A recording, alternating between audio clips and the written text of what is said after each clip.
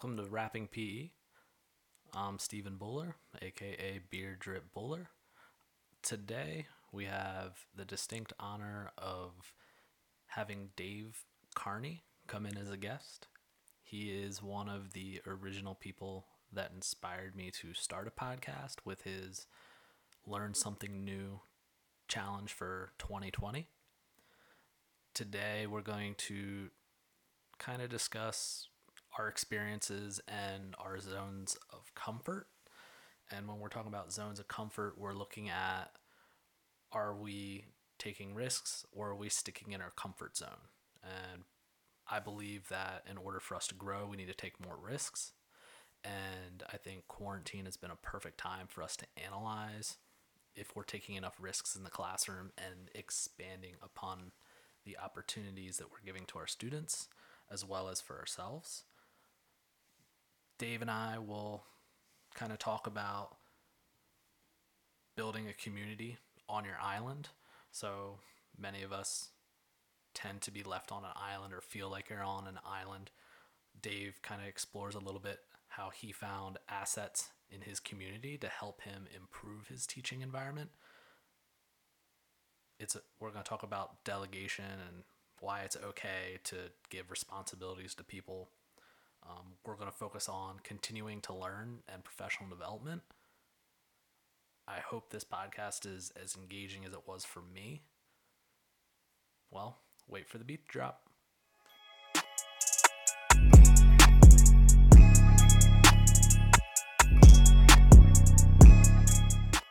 Welcome to Rappin' PE. I'm your host, Stephen Buller, aka Beard Drip Buller, as my Twitter and Instagram handles suggest. This is the place where we explore precarity, pedagogy, and physical education. This podcast is dedicated to physical educators of the future, past, and present. Today is episode 4, and we're going to continue on our official podcast journey where I have the pleasure of introducing Dave Carney. We're going to start off with the first easy question, and then we're going to keep going down from there. Which is better, dogs or cats? Yeah, I've been my wife and I have owned a bunch of cats. Right now we have one cat and one dog, and I'm gonna go with dogs because my cat doesn't really care about me that much most of the time, but my dog is right by me all the time, and I love them both. But I'm gonna go dogs on this one. I love that. Right now we are at 4 out of 4 guests are dog friendly, and of course I'm a dog person. Cats are cool, but yeah. All right, what is your all-time favorite physical activity, sport, or anything of that sort? Well, I grew up a baseball guy my whole life, pretty much, and I coached some baseball. I'm gonna go with baseball, but football's really close because I love football. I think I was pretty good at football. My one, I guess, regret as a youth was that I never kind of got into organized football because I think I would have been pretty good. But I'm gonna stick with baseball on this one.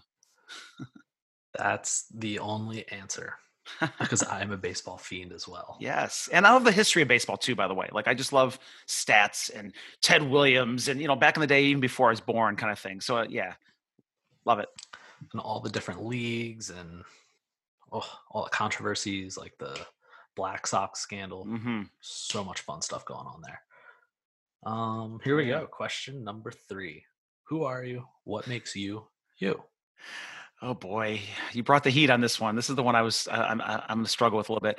I think I'm a pretty principled person. I'm going to go with because I try to stand by some certain principles of like hard work and honesty, and I'm not perfect, and just really if I see something, I really want to just go for it and reach my goals. I guess a quick story. I didn't think about this till watching, I guess, Michael Jordan and The Last Dance, but there are some things that I had kind of chipped on my shoulder that really I don't walk around angry, but I think that chip kind of helps you sometimes. Like I could think of quite a few times in Little League baseball, like making the All-Star team, and there were kids that were picked in front of me where I know I was better than them, but I had to over and over prove myself and eventually, win those jobs. I thought about this yesterday. My first experience student teaching, my very first, I had 3 actually. It was a kind of a different program. And I didn't really get along with the guy that well, and I didn't. And then I'll admit, I wasn't a good student teacher. I was not. I see some student teachers come out and they're phenomenal. I was not. But I also don't think he really helped me a lot. Like it's kind of my fault, but I feel like he didn't really help me. And he actually put in requests that I would be almost like kicked out of the program. And I met with my supervisor, and he's like, "Okay, I'm gonna give you one more shot." And so my next experience was really good. He was in like a sixth grade experience, and I went to a first grade experience. And the teacher was phenomenal. She worked with me, and again, it was my being naive, but I also don't feel like he really helped me. He was just wanted to get me out of there. But ever since then, I was like, you know what? I'm going to prove this guy wrong. And I've seen him before, like not or seen him since then, not too recently, and everything was fine. I'm not a mean person. I'm not, but I also want to show him that, hey, I got a job, I'm doing well. I guess that's me. I hate to say I'm not, again, not an angry person, but I think those little chips sometimes help just motivate me. Absolutely. I feel like it's very hard to go throughout life without some sort of chip on your shoulder. I can relate to many of those experiences just being more or less kind of like an outsider within the community. So, athletics, I had very similar experiences. I didn't have advantages compared to people that grew up in the community. So, I know what you mean. It's extra motivation, it's extra fire, it's extra desire to do something that you want to do because somebody said you can't. Exactly. Yep. I think that's probably one of my favorite things is when somebody tells me I can't do something. I'm like, all right, Yeah. just wait. Love it. So, what is an example of an experience that brought you into the realm of education?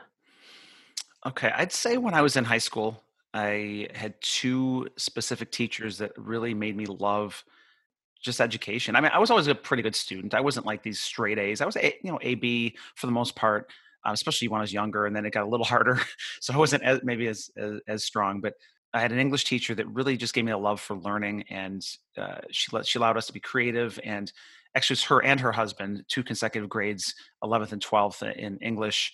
And we just got to again be creative, got to explore different topics, explore different viewpoints, and also my history teacher, because he gave me a love for history, and that was actually my minor in college. I was elementary education with a minor in I believe it was social studies, not history. But he just gave me that love for learning about the past, and so the two of them made me want to become a teacher.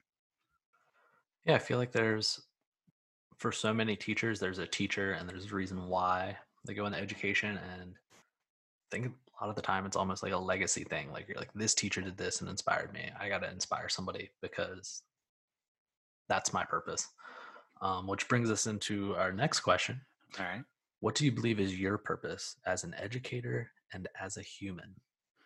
That's a big one too. Hey, so I think that I guess I'll keep it relatively simple. I want to help students become better versions of themselves as they get older, especially since I'm elementary school age teacher. And I've told them before, you know if I teach the next LeBron James, that's awesome. The reality is I'm probably not, and I really haven't had one student that just gone that far, Olympics or pros. And I just want to help them become good people, and through just different cooperative learning games, just through being together in these large groups. I have over 100 students at a time, just getting them to understand that there's gonna be conflicts, you're gonna have friends, you're gonna have people that are maybe not your best friends, but you could be respectful of them. I guess just creating that culture, because we don't know what their jobs are going to be in the future. We don't know their future, what they're going to go towards. But we do know that they need to have good personal skills. They need to be able to work with a team. They need to be creative, and that's kind of thing I want to foster with my students. I agree with that. I enjoy the fact that you mentioned about we don't know what jobs they're going to have in the future. So, focusing on basically just being a person, making yourself better and having those like attributes. Because sometimes I feel we'll push that job perspective to try to become valued or like accepted, kind of as we talked about last or 2 days ago on your podcast. Which, Right. by the way, if you haven't checked out his podcast, which I'm sure the only reason I exist is because Dave exists. But if for some reason you don't know, you got to check out his Supersized Phys Ed podcast and the Around the Horn PE. I Well, guess that's my thanks. little plug for you. Well, I appreciate it, and I'm glad you started this. By the way, this is I think your voice. I know your voice needs to be heard, and you are just phenomenal at everything you do, and you blow me away with your research and your love for the underserved community. So I appreciate you, and I'm glad you're doing this. Thank you. I don't I don't think of myself that highly, but I appreciate the kind words. I'm just trying to adapt to what we're doing now with the quarantine and making phys ed better. And you're definitely part of that journey. But even though I'm a Dolphins fan, you're a Bills fan, I have to ask, why are you a Bills fan? You know, Where it's did this funny come from? because yeah, well, I grew up near Buffalo, so I spent Okay. yeah, so I mean, till I was 21, I lived there. So I lived there, it just outside of, not in the city, but outside of the city, not too far from the stadium, probably about 15, 20 minutes from the stadium. And yeah, I grew up a Bills fan that way. I was there. I was in college when they lost all four Super Bowls in a row, all four in a row. That really hurt. That was brutal. Yeah, it was brutal. And so, it's actually right after that, not because of that, but right after that, I graduated from college and moved to Florida. My parents were already here, and my brother, and got a teaching job right away. And so, yes, even though and still live not too far from Miami, actually, almost in between Miami and Tampa. I mean, not exactly, but time wise about that. I never could, although I've been to Dolphins games. They're on our division. I just couldn't couldn't do it. And Tampa, yeah, I tried to like them, and I even lived right near the stadium in Charlotte, North Carolina. The Panthers, again, I like them, but they're it's always going to be the Buffalo Bills for me. And why do you like? Now, wait a minute. Now, it's same thing with Justin. Justin's in New Jersey, and he likes Miami. Like, why do you guys up north like Miami? I think one of the first televised games I ever watched were the 90s Dolphins, like 95, 96. So Yeah. that great air raid offense with Dan Marino and just the uniforms too. The Oh, uniforms, of like course. the 90s and the uniforms from prior to that were great. Some of the new ones look horrible. Yeah. And I was also loved dolphins as a kid. Was very intrigued by sea creatures because also my favorite hockey team has to be the San Jose Sharks because that's my favorite sea creature. Okay. So I think a lot of things were like color oriented as well as like the animals, and that's where it kind of began. And just like the first team I ever watched was the Dolphins, which is I kind of gotcha. weird because they're not on TV often up Right. here. You pretty much have to buy a special package, and especially back then, it was like, oh, you're up late on a Monday night or a Sunday night when you could actually watch them and be Yeah. entertained. Exactly. Not for the last like 17 years where it's been horrible. Yeah, but I gotta give props. I always give props to like Marino. Don Shula just passed away. I even Tom Brady. I know people hate on Tom Brady. I'm not a Brady fan per se, but because he's in our division, or he was in our division till this year. But you know what? I give credit to where credit is due. You know what I mean? If you if you're that good, and he's probably the best of all time, like I gotta give him props. I mean, I might not root for him, but gotta give him props. He's the best trophy collector of all Ah, there you time. go. Okay, I'll give you that one. I'm just giving props where it's due.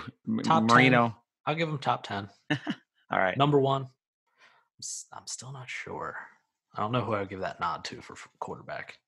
That's a different debate another day. All right. I'd All have to right. All right. really think about that one. I always liked watching John Elway, actually, even though he was, as far as one of my at least top three to watch of all time. I found him fun to watch, and he's a winner. He was a winner. Mm-hmm. Definitely remember watching those Bills when he picked up those championships finally. It was very nice to see that. Thanks. All right. So you have a very interesting journey into physical education. You didn't start as a physical education teacher, right? Correct. So would you like to kind of guide Yeah. us through that transition and maybe why you switched from classroom Sure. to the gymnasium? Yeah, definitely. Or in your So case, you don't have a gymnation, do you? we have a pavilion. That's the main spot. The pavilion with basketball courts, field. So yes, pavilion with again over 100 at a time. Which is insane. I'm trying to even think how that could even feasibly work where I'm at. Yeah, right. I'm like, I don't know. Well, luckily I have 3 paras, so that does help. But so I was in the classroom for about 9 or 10 years, some different schools, and also different counties, and then I didn't switch around a lot, but I mean, about the longest I was at a school was in Charlotte, North Carolina, for 4 years. When we were, my wife and I were still newlyweds, we decided to give it a go, um, and I really enjoyed it, actually. And the only reason why we moved back to Florida is because we had our son. Our son was born, and we wanted to be closer to home, so we came back to Florida, and I taught a year of, it was math and science. I team taught with a fifth grade, and I decided to move schools. I wasn't crazy about that school, and there was a school right next to where we live. That's where I still teach, and the PE teacher quit over the year, over the summer, and I was scheduled to teach third grade. I actually had a choice. My principal gave me a choice of fifth grade, continue with that, or third grade, and I was like, I never taught third grade before, so let's do third grade. And again, the PE teacher quit over the summer. I didn't even know that. At the time, I was in North Carolina doing, we did kids camps up there, like sports camps, things like that. And I was a personal trainer in North Carolina as well. And he knew that. And so he just called me up and said, and again, this is, I was in North Carolina at the time. He's like, PE teacher quit. You want to give it a go? I'm like, yeah. He's like, you want to, take the weekend to think about it? He's like, nope. I'm like, nope. Sign me up. And so again, I had the physical education kind of background with the physical or personal training, the studying with that, and again the kids camps. So I knew the movement skills. I knew, I had some background knowledge, and he knew that. And I just, took a test. I hate to say it was that easy, but I studied pretty hard, took a test, and got certified. And yeah, been loving it ever since. And I'm forever grateful. He passed away about 5 years ago, 6 years ago, but I'm forever grateful for that opportunity. That's a very unique situation, like almost as if they're like, well, if he sticks around, like this kind of makes sense. That probably has to play a lot with your personality, I would assume. Yeah, Probably I like, mean, well, this would make a logical transition because I think that's a hard switch, and yeah. I can definitely see your personality playing a lot into that, and Well, definitely thanks. I would enjoy you as a phys ed teacher. Well, I appreciate that. Well, it was definitely a shock because, again, I went from a classroom to, again, over 100 kids at a time. And then 3 people that I didn't know were my assistants. And that was a whole nother dynamic that had to be, uh, it wasn't easy. They were there before I was there, and I'm coming in, and, I have these ideas and they have these ideas how it should be. And I'm like, there was a little struggle there at first too. So it was tough. Well, I'm glad you switched from the dark side to the good side. Oh, thanks. Me too. Me too. it's it's fun being a PE teacher. I don't know if I could do the classroom. I I know I could technically do it. I could pass the test too, Mhm. but I don't think I would enjoy it at all. Well, I I don't think think I'd I be so could. much better now. I'd be a lot better math, science, whatever, everything teacher now that with more technology. I wasn't on, like, well, actually, Twitter wasn't even a thing back then, and some of the social media. So I was saying this to my wife recently. I think, I'm not saying I'm going to go back in the classroom, but if I either had to or some kind of phenomenal opportunity came up, I don't know. I think I'd be a lot better because of everything. And I'm just a better, I think, overall educator now. So I think I'd be a lot better. Let's just say better than my first couple years or whatever teaching. So yeah, Which is a perfect segue into the next I question. did that on purpose, by the way. That's because you're an excellent host, so you just know the flow to how it goes and take it from here. All right. What was your first year like, and what were the biggest lessons learned from your first ever year teaching, and then compared to your first year as a PE teacher? Okay, so my first year ever teaching. Oh my goodness. Well, I've I guess I've talked to you about this kind of before, but my first year ever teaching was, again, going from um, you know student teaching in near Buffalo, New York, and then coming down here to it was actually more of a farming, rural community, but with lots of different diversity. Excuse me. I had a student that didn't speak any English. I mean, literally came over.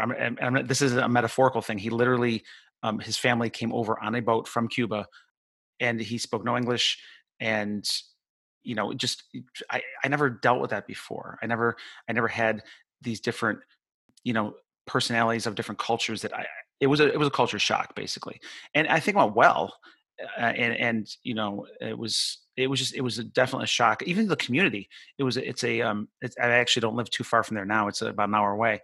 It's a it's all about like sugar cane, and it's a very migrant town, so that some kids would be coming in and out based on their families working, or whatever the season was and things like that. So it was a lot of in and out, and so it was hard to get that flow, that I guess that community of students, because I had some, like, again, kids leaving and coming and going, whatever. And but I enjoyed it.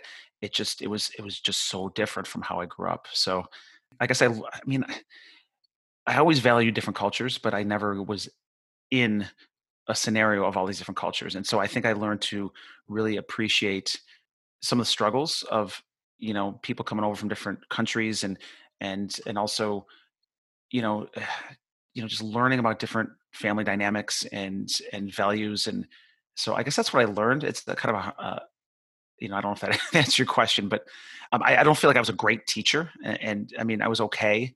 I was, learning the classroom management thing, and learning just how to blend in there and do a good job. But I think that's what I learned, was just how to, you know, I learned how to. Man, I've always accepted other cultures, so I don't want to say that, but I've learned how to appreciate just the dynamics of our country and different people. So, in a way, it's like you learned how to adapt to that and figure out how they operate. So, like somebody Yeah, outside of your own like grouping, kind of similar to how I grew up, central PA, I imagine, probably pretty similar to Buffalo in that yeah, region. Pretty much entirely white, and then you go to a new environment that's completely different, and you have to adapt and learn a different culture and how to interact and work with that. What would you mhm. say is a good thing to, or for somebody that's like a first year teacher or going into maybe an area where you do have seasonality of students because of immigration? I know that's a big one in Mhm. certain parts of Pennsylvania with immigrant laborers. I know that's like Virginia has that pretty much down the eastern seaboard or seaboard in the rural communities. Like how did you handle that? Like what did you do to make sure Yeah, that they kind of had an opportunity to learn? right. And I hope that came off like I don't know if I communicated that correctly, but yeah, I mean, just learning about different cultures, and Mhm. and and so, well, I remember that specific student named Carlos. I remember him. He was a good kid, or he is a good kid, I'm sure. He, I paired him up with students that spoke, they were bilingual, so they definitely helped him out, obviously. And I would say in general, though, just making those connections. I went to, I remember going to a couple football games of some of my students, and, meeting their families there. And I think they really appreciated that. And I appreciated getting to know them better. I remember the one student, Derek. See, this is a long time ago, by the way. I mean, I remember their names. This is from, I'm not kidding you. This is from 1994, 95. This is a long time ago. But Derek, at his football game, he broke his leg, and I was there. And I, went to the hospital, and, just try to show my support. And I think that, I don't want to say that pays off. I don't want to sound selfish like that. It paid off like that, but just the, make building that rapport with the families, and building a rapport with the students. I think that goes a long way. I know that goes a long way. Just showing that you're more than just, well, not more than just you. Show them that you're human, and show them that you care, and you want to be a part of their lives, and not just, I'm here for, you're in my classroom, and then see you later. It's like, building that up. I've been to soccer games, baseball games, just trying to, you know to show them my support, and show them that I care about them as people. Absolutely.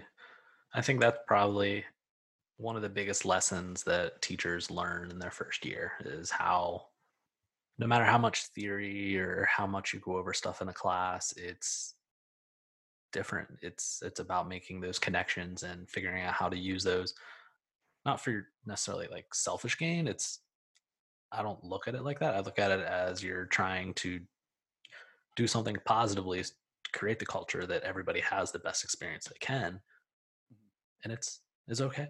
It's okay to go out to sports games and stuff like that. And I know a lot of times in our current climate, people are afraid to do stuff like that because it looks weird or awkward, but you're not going to create the ideal environment if kids don't think you actually care.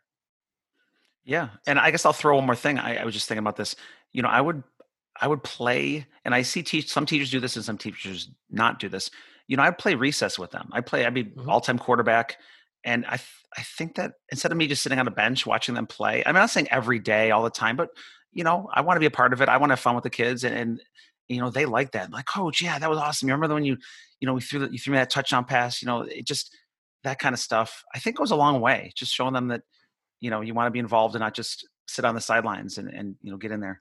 Absolutely. I always was a big fan of go to lunch when they're at lunch. Just pick a table, hang out at a table for 10, 15 minutes, break bread with them, and then switch to another table. Yeah, Or you don't even have to sit down at a table with them. You just walk around. People are going to come up to you. You're going to have kids like running up. It doesn't matter who you are as a teacher. If they see you in the lunchroom, they're probably going to run up to you unless they don't like you. And then that's going to tell you a lot about what's going on in your classroom. And you might be preventing the best learning environment if literally everybody is ignoring you in the lunchroom, which I've seen happen, not to me, but to other teachers and people. And you yeah, have to be very cognizant of like the environment you're setting up and the persona you're giving off. But yeah, I exactly, definitely agree with you. Don't be afraid to engage with the students during recess, lunch, throughout the building. It's absolutely. okay. It's school. It's not prison. Let's go on to the second part of the question. So that was your first year as a classroom teacher. Oh yes, I'm sorry, I forgot about the second part. Yeah, Oh, you're good. That's why I'm yeah, here for the host is yeah. to Thank keep you. you accountable. So, So what was your mm, biggest lessons from your first year as a PE teacher? Because I imagine that was probably ooh. very stressful, definitely putting you out of your comfort zone to a certain extent.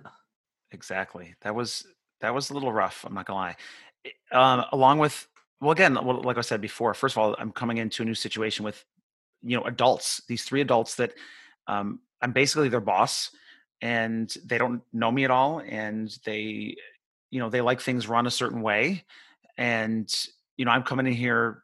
I'm not saying changing everything, but I definitely have my own philosophies, and I brought that classroom experience to the PE program, as far as you know using like Kagan structures and you know just different kinds of learning instead of just like again that you know just go out there and throw the ball around you know or whatever, roll the basketball out.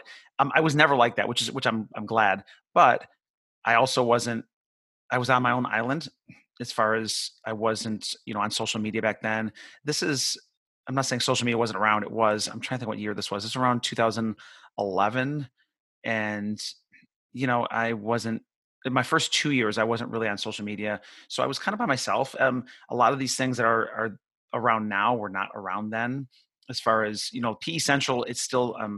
I always give Mark Mantros credit for this because you know some of his ideas and games on PE Central at the time, my first 2 years, like saved me.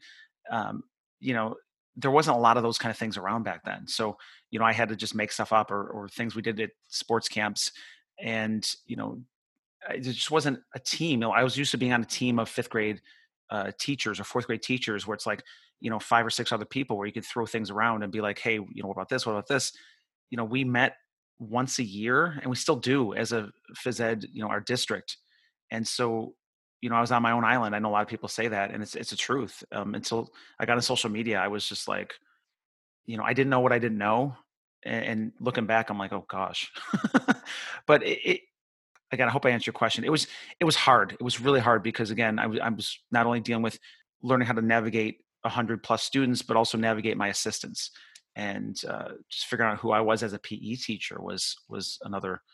You know, it was difficult. But I would say to myself back then, I'd take more risks because I was afraid to speak out to my even my those adult assistants at some one point because two of the assistants I felt like they were ganging up on me a little bit. And the other one was more complacent. And he was on my side. I know he was, and he's still a good friend of mine. I'm actually friends with all three of them, but it was hard, you know, dealing with that dynamic. I'm gonna take away from that your biggest lessons that year were how to incorporate your paras and aides to make it an ideal learning environment. What would you suggest for newer teachers that are for the first time going to be experiencing with paras? I know you had a distinct advantage because you were a classroom teacher, Mhm. so you had a different lens than what a new rookie teacher would be. What would you suggest to them? How do they kind of Yeah. figure out those waters, what to do? Well, I would definitely give them a voice. Give the pairs a voice. Ask them, hey, what's worked in the past if they've been there before. What do you notice can be changed, or what can we improve on? So definitely give them a voice, and I did do that, but they still were pushing back quite a bit on me, um, because you have your own voice as well. Like I have my own ideas. Any other teacher coming into this profession, you have your own ideas. It is tough coming right from college, let's just say, or some other environment. I guess this is kind of going back to when I first year of just regular teaching. Regular college didn't teach me how to be like how to be a teacher. I mean, it did in theory, but just not in practice, obviously. And so, I would say definitely.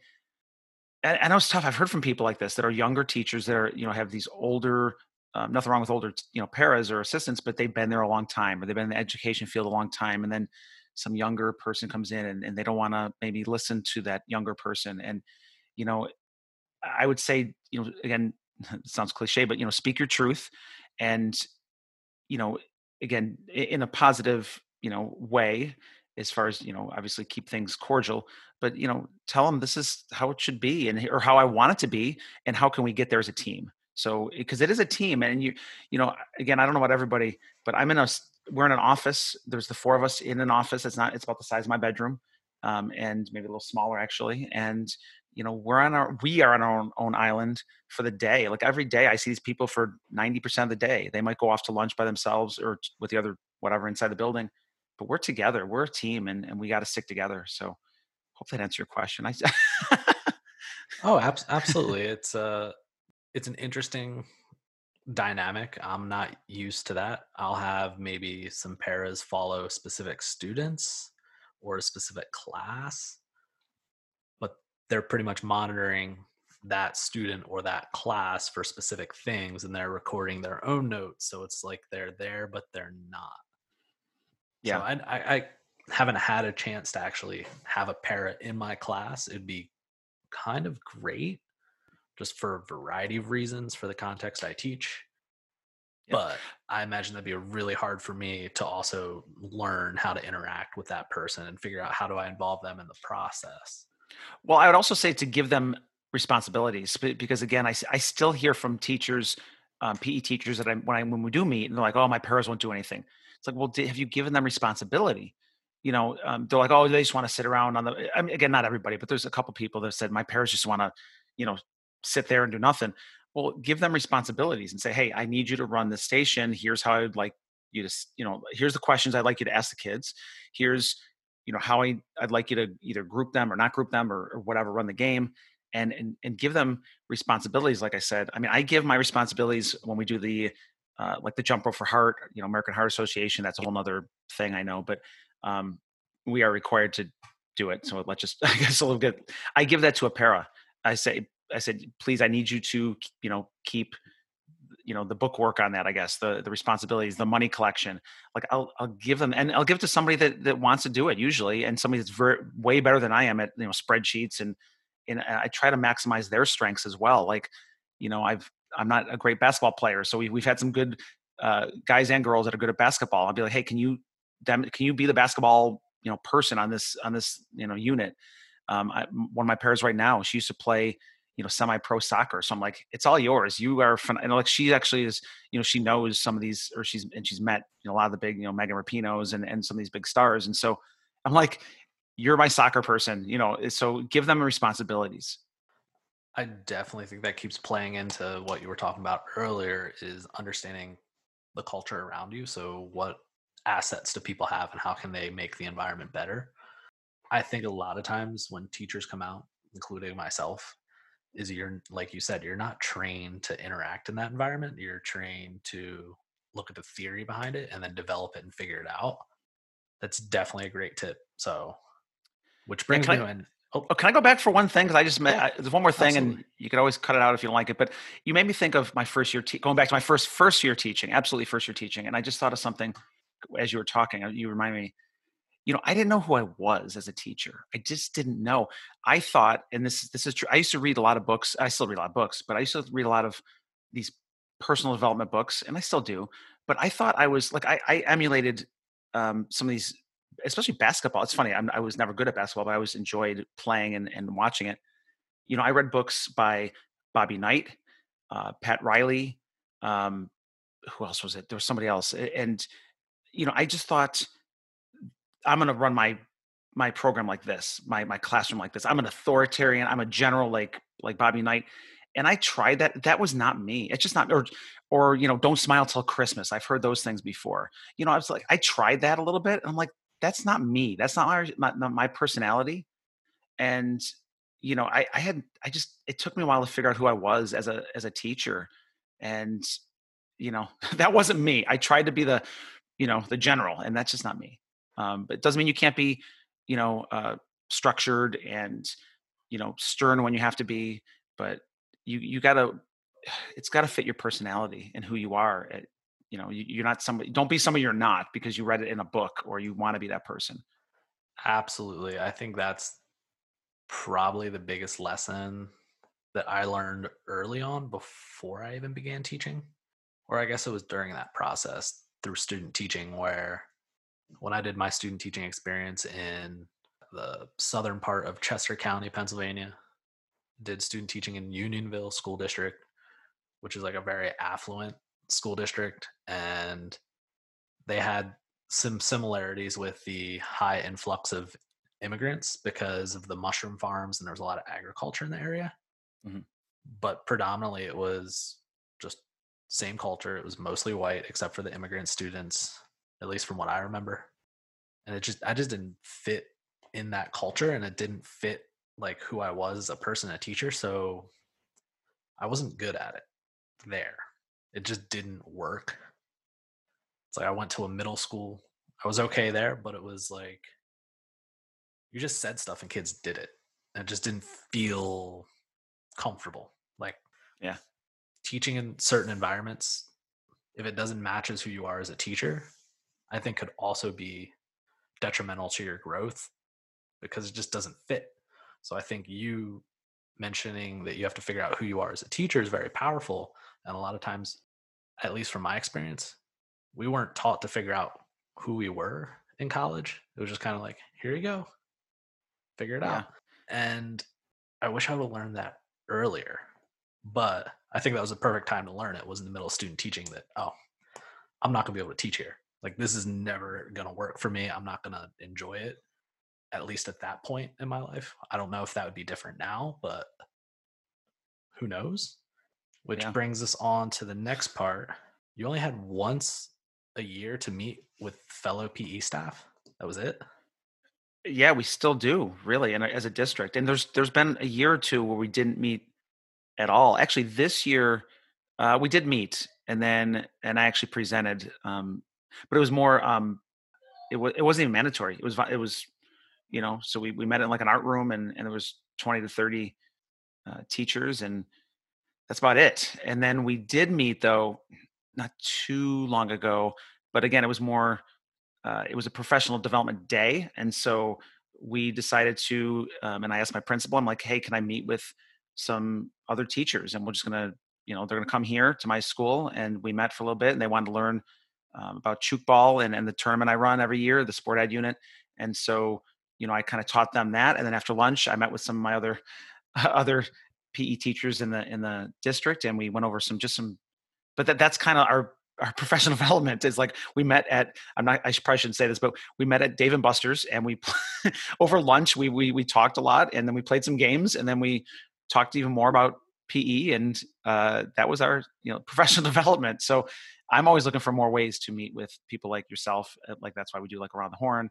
Not to put a plug in for it, you already did, but um, you know, this is how I meet with, or how I interact with teachers, is right here. Learning from you, learning from other people. So yeah.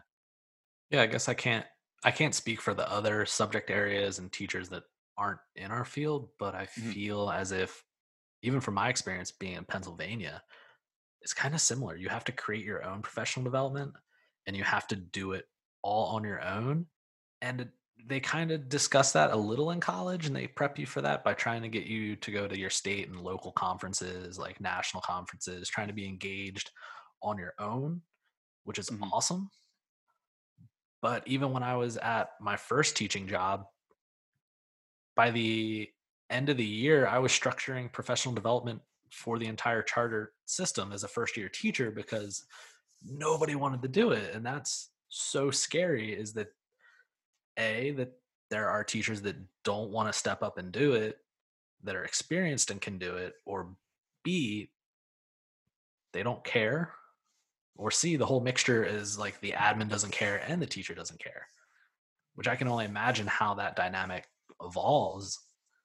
Like, how good is your program if you're not constantly removing yourself from a zone of comfort and taking a risk and trying to explore? And I think that's the most beautiful part about finding you on your podcast and then being a guest and kind of exploring Twitter, which I've always been kind of skeptical of, Yeah. and how great we do as a profession outside of the school. And people don't recognize that phys ed is probably one of the only academic subject areas that they're literally pushing it all on their own. I haven't Yeah, seen like a exactly. math Twitter, I'm sure there just probably is, but yeah, you're right. like not to the scale, unless Right. I'm just that bad at searching the internet. Who knows? No, you're right though, and I'm still trying. Like I remember, gosh, this is again when I guess when I first started getting on Twitter and Voxer and meeting like Justin Schlater and Joe Bailey and all these people, and I was just like blown away. Jared Robinson, I mean, all these people, unbelievable. And I remember telling the person who was running uh, our district, I guess at the time, the head phys ed, whatever, specials teacher or whatever it is, the department head, I guess I should say. And I was like telling her about, hey, we should get people on Twitter. I like to present on social media. And she's very nice. She's not there anymore, but she was kind of like, she had no idea what I was talking about. Like, and then I'm not kidding, a year later, I'm like, hey, I was bugging her again. I'm like, do you mind if I present? I'd like to present on like just getting on social media, getting connected. I think everybody can benefit. And she's like, oh yeah, you were talking about Twitter last year, right? And she still hadn't even got on Twitter. I'm like, oh my gosh. So advocating for just higher quality professional development is always my thing, because I still have a lot of people in our district.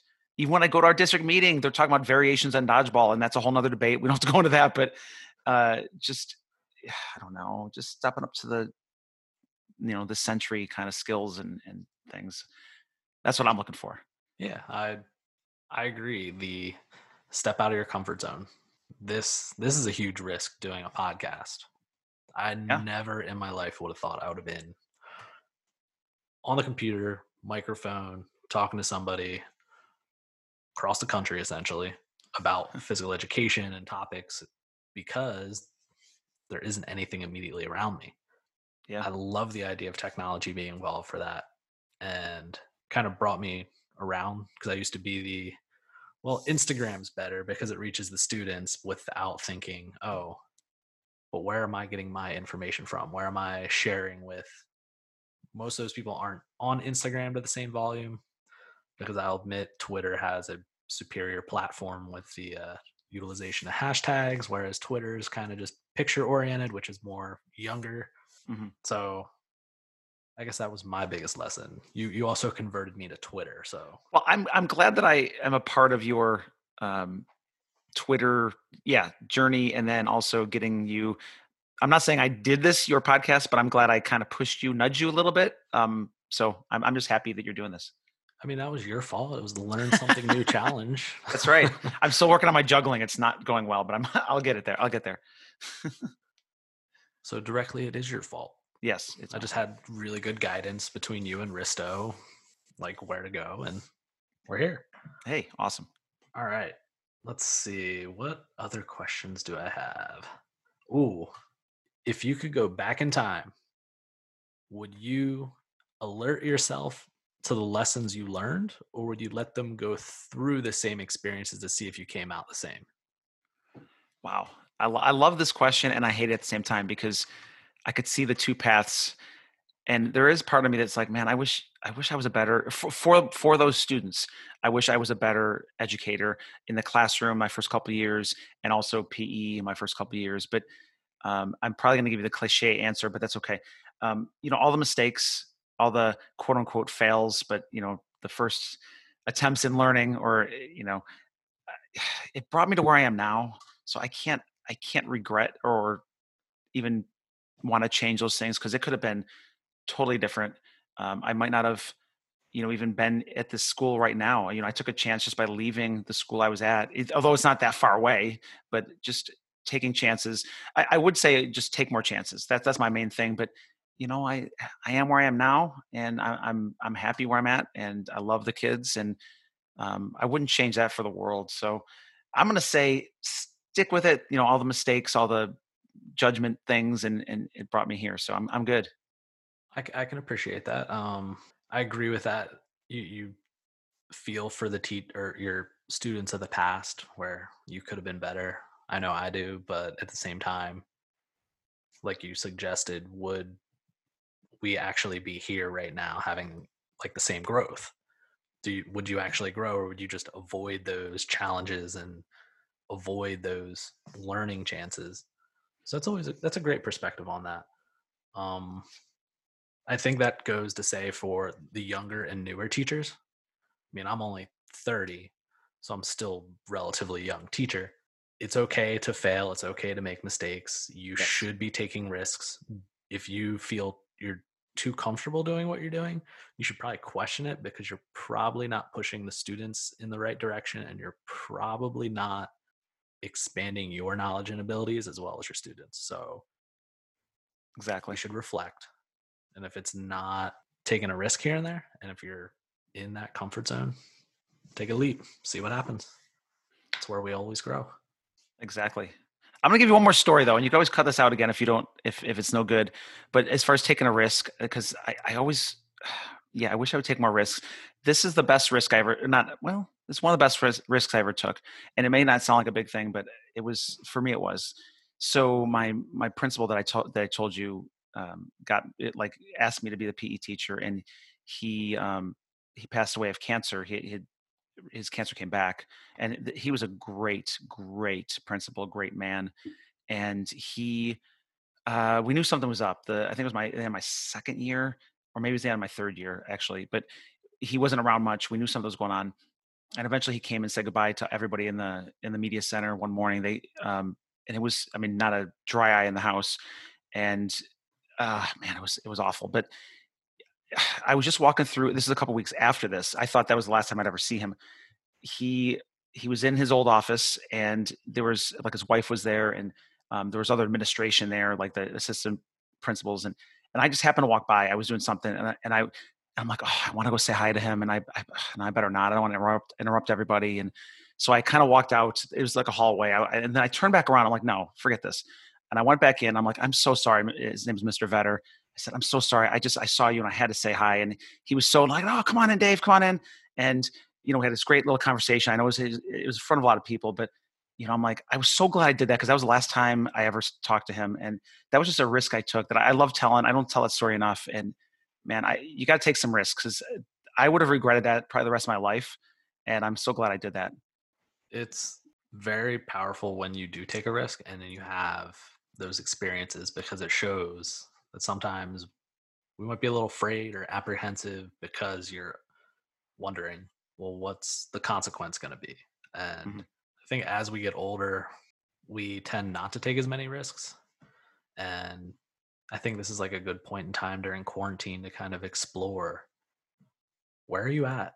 What's the last risk you have taken? And like, Mhm. what were the consequences? Was it actually as bad as you thought? How can you take a risk next time for being productive or like a good change for yourself? That's I mean, that's where I'm at. So that's a great story. Thanks. So don't feel bad if you interrupt for stories. This is the point of this podcast. It's Yeah. having these discussions and making it human and make people realize that being a teacher is so much more intricate and involved. And I just want to make I don't want to make your podcast too long. That's all. So, I think we're only at like 40 minutes. all right. All right. That's not bad. We All got right. one more question. All right. All right, here we go. So everybody is experiencing COVID-19 quarantine in some way, shape, or form. What changes would you like to see in our field after the quarantine is lifted? Yeah. And we had a great conversation. I know you were there, what, 2 episodes ago on, what's the future of phys ed going to look like? And I heard some amazing answers and perspectives that I didn't even think about. One of the things I'd like to see is, again, maybe this is me being a little selfish, but is smaller groups for me. I again over 100 plus. It's really closer to 120, 130 when I say over 100. And I remember not too long ago, my principal saying we might have to go to 50 at the most. And I don't know how it's going to look if they have to hire somebody else, or we just have to, I have to deputize my paras to do a little bit more teaching in another place or whatever. For me, I think that would be better as far as obviously teaching a smaller group, and uh, I could do so much more with them. I was like, I could do even maybe a little more technology piece that I'm not, I have that pavilion. I have spotty Wi-Fi. We don't have a lot of, it's not like we're one to one or we're anything like that. I could do more just as a smaller group. I know 50 isn't a tiny group, but for me, half or more, even more than, half of that. I just think I could do more with a smaller group, and equipment wise, it would work out better for the students because I don't always have, the only thing I have over 100 of is really tennis balls. I don't even basketballs. I don't have 100, so it get more touches on a ball, on soccer balls, on basketballs. It bring a different dynamic. It'd be less downtime as far as I think maybe the off task behavior. When there's 100 plus kids, you have 10 to 20 kids, maybe not that many, but that are not on task or are, time wise, getting us off track. So I guess that would be the biggest thing, would be maybe a smaller groups and more, maybe more technology. If I could bring them to another classroom and do more things, exit tickets, or just different, learning pieces. I do have an outside projector that I created, kind of created with a board and everything, but it's hard to see out there with the glare, and it just, I'm kind of rambling here, but I guess smaller sizes would be great, and it'd get that learning piece in there a little more. Yeah, I could definitely see that in some context because you mentioned you have classes of 100 plus. I used to have classes of 100 plus. It was only for 1 year as part of a transition into a new plan, but there are numerous schools in Philadelphia that have 50, 60 to 100 kids. And I'm thinking, what can you actually offer of any quality in those programs? I know there's one charter school in North Philly I did an interview at, and they were like, it'd be like 110, 120. It really wasn't a good fit, and I'm glad where I ended up anyway. Hmm. But after teaching with 80 to 130 kids that 1 year, over 2/3 of the lessons were garbage because we were under resourced, understaffed. There was so many problems just because of issues that were happening in the neighborhood and like the previous history they had with phys ed. It's a nightmare. Like uh, I'm impressed that you can handle 100 plus classes and you have a program and you're doing things. That's big kudos. That's Thanks. impressive. I Um, appreciate it. so I hope you get those smaller classes, and I hope they maybe hire somebody else. Maybe bring somebody else in. Maybe that'll be like a consequence. Maybe we'll look at like we need to hire more teachers, but at the same time, there's kind of that they allude to like a teacher shortage almost, that there's not enough people going in education. So Yeah. maybe we'll start answering those questions why teachers left so we can keep teachers. Yeah. I mean, I left the teaching field for 7 years. I had a really bad experience in not, not too far from here. It's a different county, but you made me think of this earlier, actually, because I feel like the situation I'm in, as far as the dynamics and the socioeconomics, if I said that right, it's hard to say for me. Um, I guess the underserved children. Now we have different levels of where the kids are at financially. I'm not, whatever, but I was in a place that was a little more affluent, and that was actually my worst experience. And I'm not saying there's anything wrong with that, because I grew up in a middle class. I'm a middle class, mostly white. And this is where it's funny. This is where I end up teaching. I had a horrible experience. It's mostly administration. I just didn't. What didn't go well. But I got out of it after that experience. I got out of teaching for 7 years, and I went to work full time for my dad. He owned a few grocery stores, and that's when I met my wife. I got back into teaching in North Carolina and that whole thing. But I left it as well. I was only a 4 or 5 year teacher right there, and I just like, this isn't for me.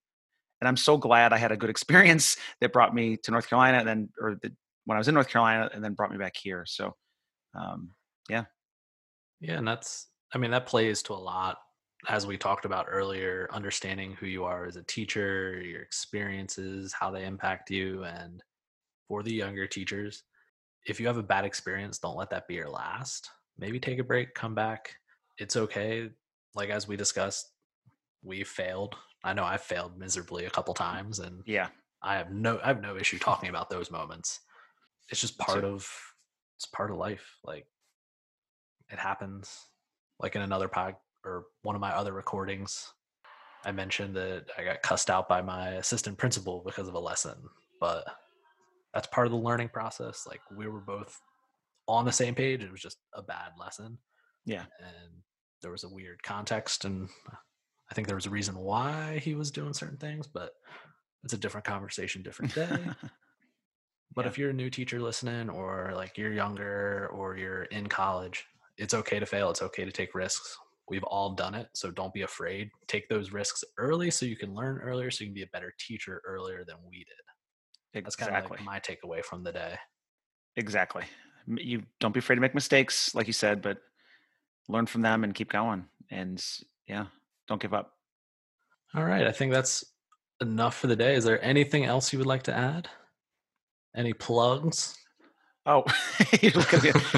Well, I would love for people, I know we talked about this, to listen to the podcast. Supersizedphysed.com is the website, and that's where they're kind of hosted. So, but yeah, Around the Horn Health and Phys Ed has been a hit so far, and I'm so glad you have been a part of it since the beginning. And it's two-time champ. that's right, two-time champ. We're gonna have to. I said we have to Motley Crue you, home sweet home you. We have to discontinue you and retire you. No, I'm just kidding. I get a jersey. But but yeah, I'd love for people to sign up. We'd love to have new guests, new people, new perspectives from all different cultures, different countries.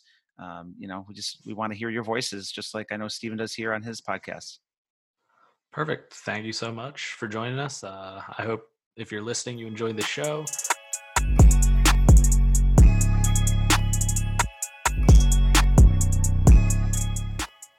That concludes episode 4 with special guest Dave Carney.